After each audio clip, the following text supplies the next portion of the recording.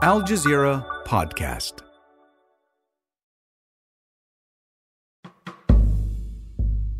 Hi, Malika here.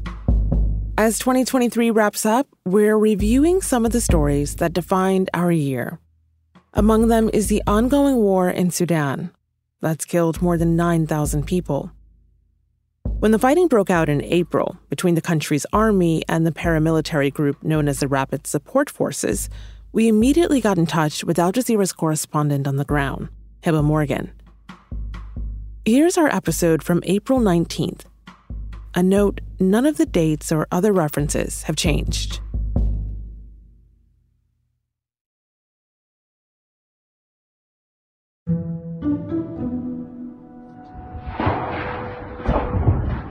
Khartoum is on fire.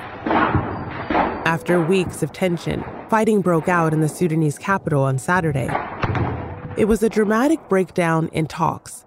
Just this month, Sudan was supposed to usher in a peace agreement to finally transition from military to civilian rule. Now, for Hiba Morgan, Al Jazeera's correspondent there, it's the noise in Khartoum that tells the story. I call them the soundtracks. It could be, continuous firing of machine guns, what sounds like anti-aircraft missiles being fired. And you can sometimes hear the fighter jets overhead. You hear this little whoosh going, and we start counting down to see how many seconds before we hear the big, explosion. It's all got Hiba's ear trained for any new noise. And I think let's do this in the interest of time, yeah? Oh, where was that? We have been targeted by a sniper just a short while ago, like about 25 minutes ago. So when I just heard a shot, sorry, kind of freaked out. Today, a report from the ground in Sudan. We missed getting a shot, I think, just by a few centimeters. I'm Malika Bilal, and this is The Take.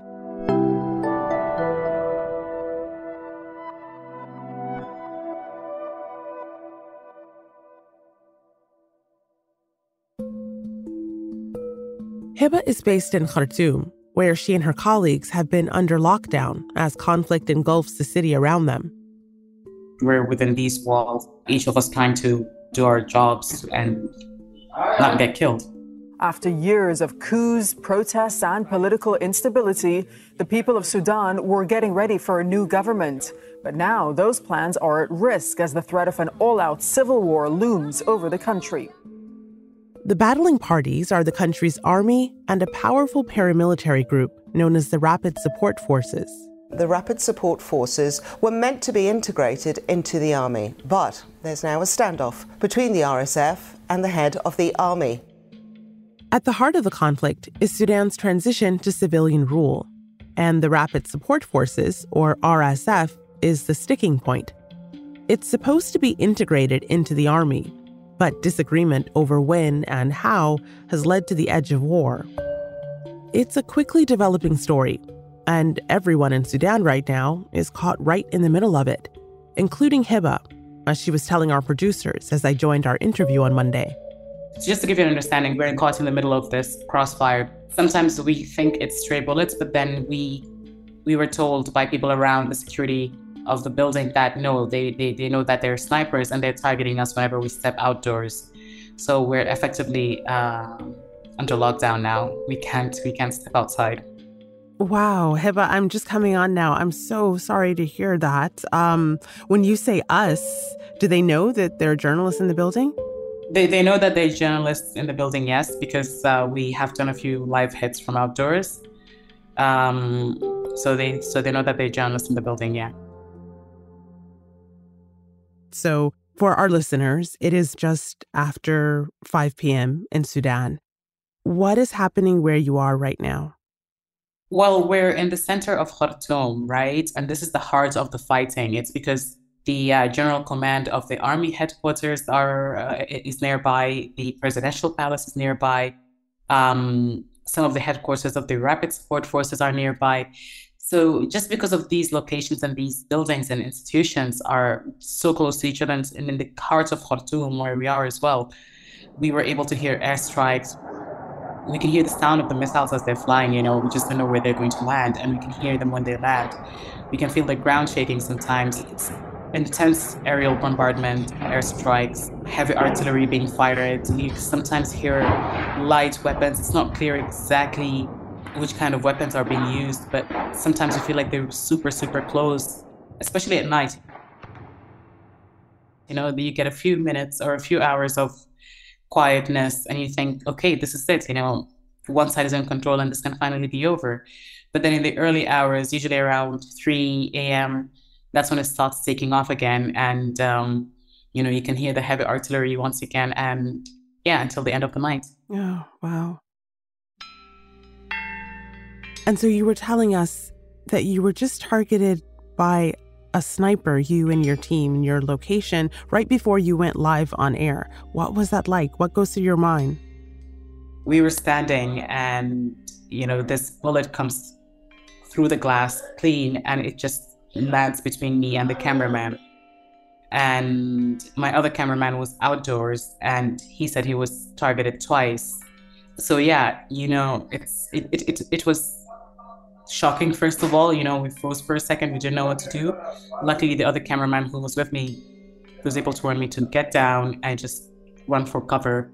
And this is us this afternoon. In the morning, the Al Jazeera correspondent was targeted as well, Al Jazeera Arabic. خلال هذه الاشتباكات والأصوات نعم كما تتابعون نحن الآن سقطت قذيفة بالقرب منا. So yeah, we do feel that once we step outside, we're not sure who exactly is shooting at us, but we do feel that they know we're here and they're not happy about it. And I think they have made that very clear. And for clarity, do you know who that is? Is that the army? Is that the Rapid Support Forces? Who is that? Well, you don't know who's in control of which building and which institution. We know that the two sides are fighting. I mean, when it's the fighter jets flying overhead, you know that these are the Sudanese army because they're the ones with the fighter jets. When you hear the anti-aircraft missiles, you know that those are the RSF. But when you're standing and you get shot at or you hear the bullets flying, you're not sure exactly who's doing it. So we don't know exactly which side is targeting us, but it's definitely, difficult times for us. And I can imagine how it is for other people who are without electricity for days, who have no running water or drinking water for days now. And it's even worse for the people who are trapped directly next to the fighting areas, directly next to the general command of the army, directly next to the presidential palace. We're seeing their messages on social media saying that they haven't been able to get food or water. Some of them saying they have to drink toilet water just to be able to stay hydrated. So it is really difficult times here around the capital. As you mentioned, it is not just you and your team who are in lockdown. Explosions have rocked the capital, Khartoum, since Saturday, with the civilian death toll rising and residents sheltering in their homes. You tweeted a photo of students at a school on Qasr Street, trapped in their building on the 15th. You see the schoolboys in their uniforms, and these are middle schoolers, but also young elementary school age, primary school. You can tell they're young. And you write that the school lies close to the presidential palace, which is a fighting zone right now. There were operations of individual evacuations happening, and that means, parents of some children try to make it to the school to be able to get their children out when they can. So there are still some students trapped there. There's still some students trapped within other institutions as well. There's a university nearby where students are also trapped. So it's becoming an individual thing. People are trying to take their kids out one by one. This is not something Khartoum is used to, Malika. Yes, Sudan's history is filled with wars and conflict and displacement, not Khartoum. There's no safety shelter. People don't know where they would go when the airstrikes hit, when the heavy artillery kicks off. They don't know where to go to. And this is the case for many people who I speak to. They say that, we pick the largest room in the house, and that's where we stay. We get to the center of it because we want to stay away from walls. We want to stay away from windows. And we're hearing that a lot because, again, this is not a city that was prepared for in case of a war. And now we're talking about, two powerful forces in residential areas fighting each other off. So it's these are times that Khartoum has never had to go through before. Let's put it this way. Yeah. You mentioned residential areas. Another thing that seems pretty significant about all of this is where it's happening geographically. There's one building of the Rapid Support Forces that was hit over the weekend, and it's right across the road from the Army headquarters and right near the airport. What does all of that tell us about how concentrated all of this is in Khartoum? First of all, it tells us what the relationship was like between the Army and the RSF, or at least the senior command of the Army and the RSF. The RSF worked with the military to overthrow Omar al-Bashir in 2019. 2 years later, they carried out another coup. Dozens of protesters were killed in the aftermath. Hundreds were arrested. It's clear that because they were so close to each other, their residents were not far from each other. Their soldiers, their personal bodyguards would mingle with each other regularly. They were so close because the army did not mind having the RSF so close to their own headquarters. It's clear to see that their relationship was a strong one up until the differences started to emerge. The fact that the RSF were allowed to be in areas where there are residential buildings, where there are people living, civilians, showed that they did not account for, should such a day come, what would happen, how will they play it out. And yeah, this day has arrived. They're now fighting each other off, and the civilians are caught in the middle. How we got here after the break. Welcome to Necessary Tomorrows. My name is Ursula. I am an AI, and I have inferred from your online activity that you have been feeling more dread than hope when you think about the future that is coming for us here in the 2060s. So I have created a course just for you to enhance your capacity for imagining different futures. Necessary Tomorrows, an audio series by Doha Debates and Al Jazeera. Find it where you listen to podcasts.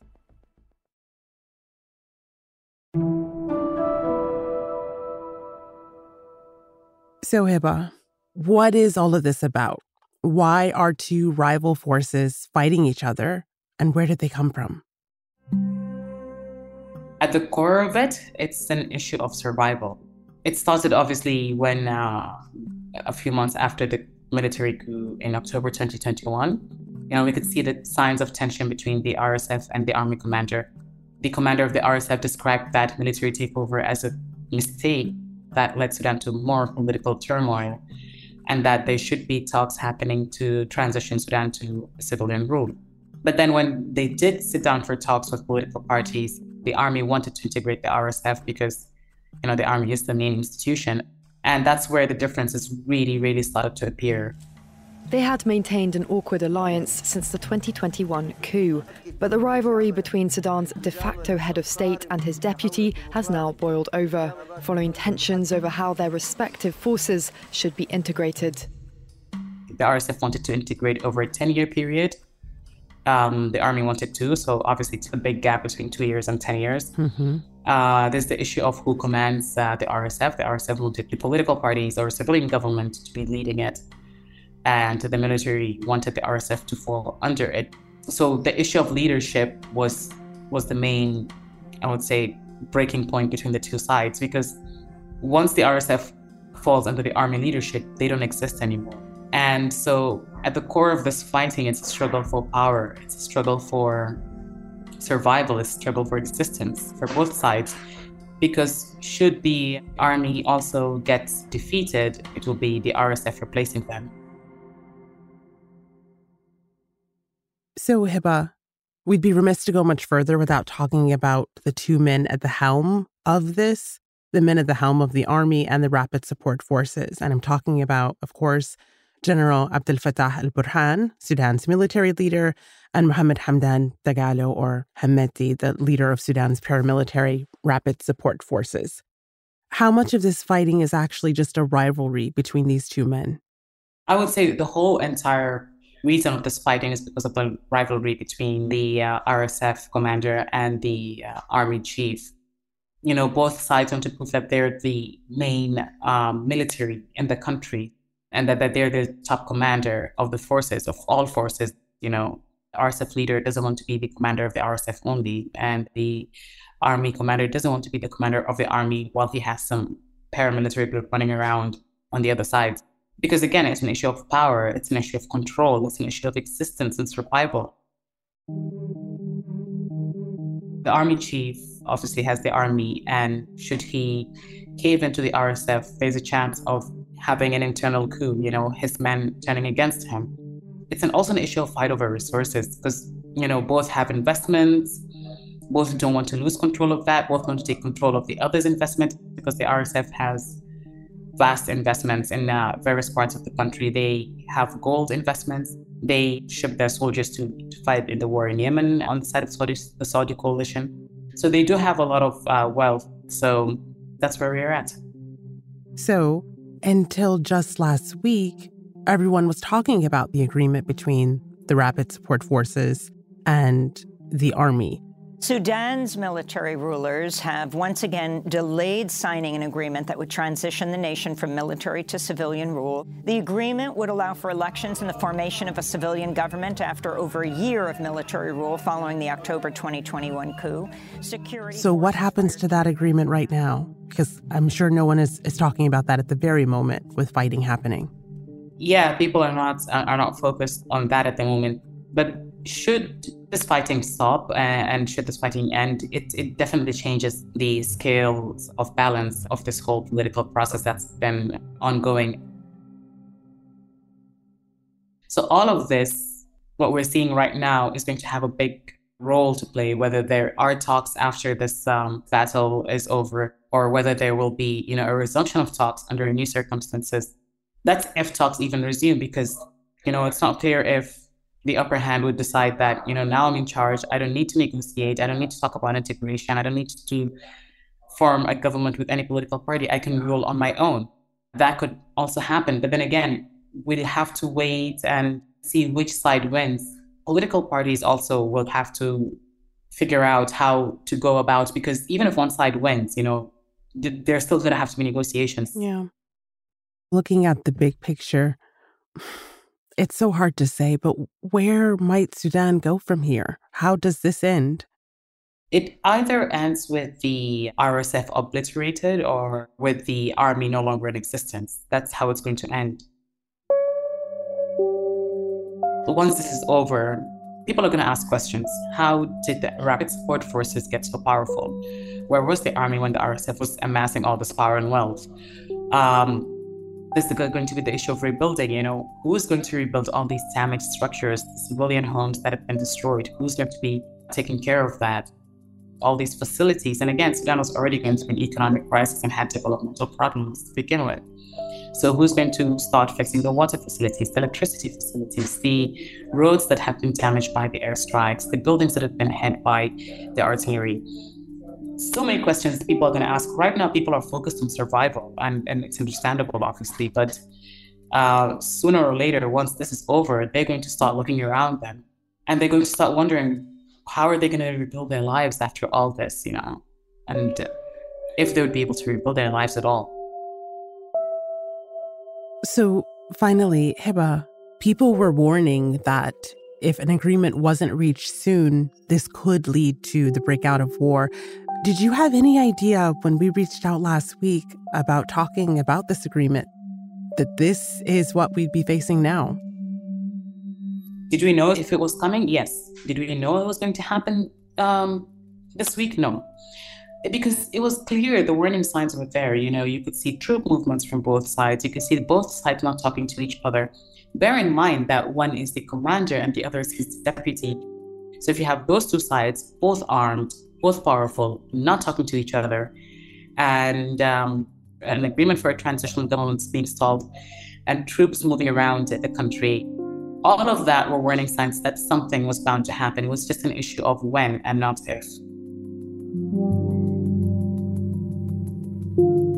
And that's The Take. This episode was produced by Ashish Malhotra and Nagin Oliai, with Amy Walters, Chloe K. Lee, Miranda Lynn, Sonia Bagat, Khalid Sultan, and me, Malika Bilal. Alex Roldan is our sound designer. Adam Abugad and Munira Al-Dusari are our engagement producers. Alexandra Locke is The Take's executive producer, and Naya Alvarez is Al Jazeera's head of audio. We'll be back.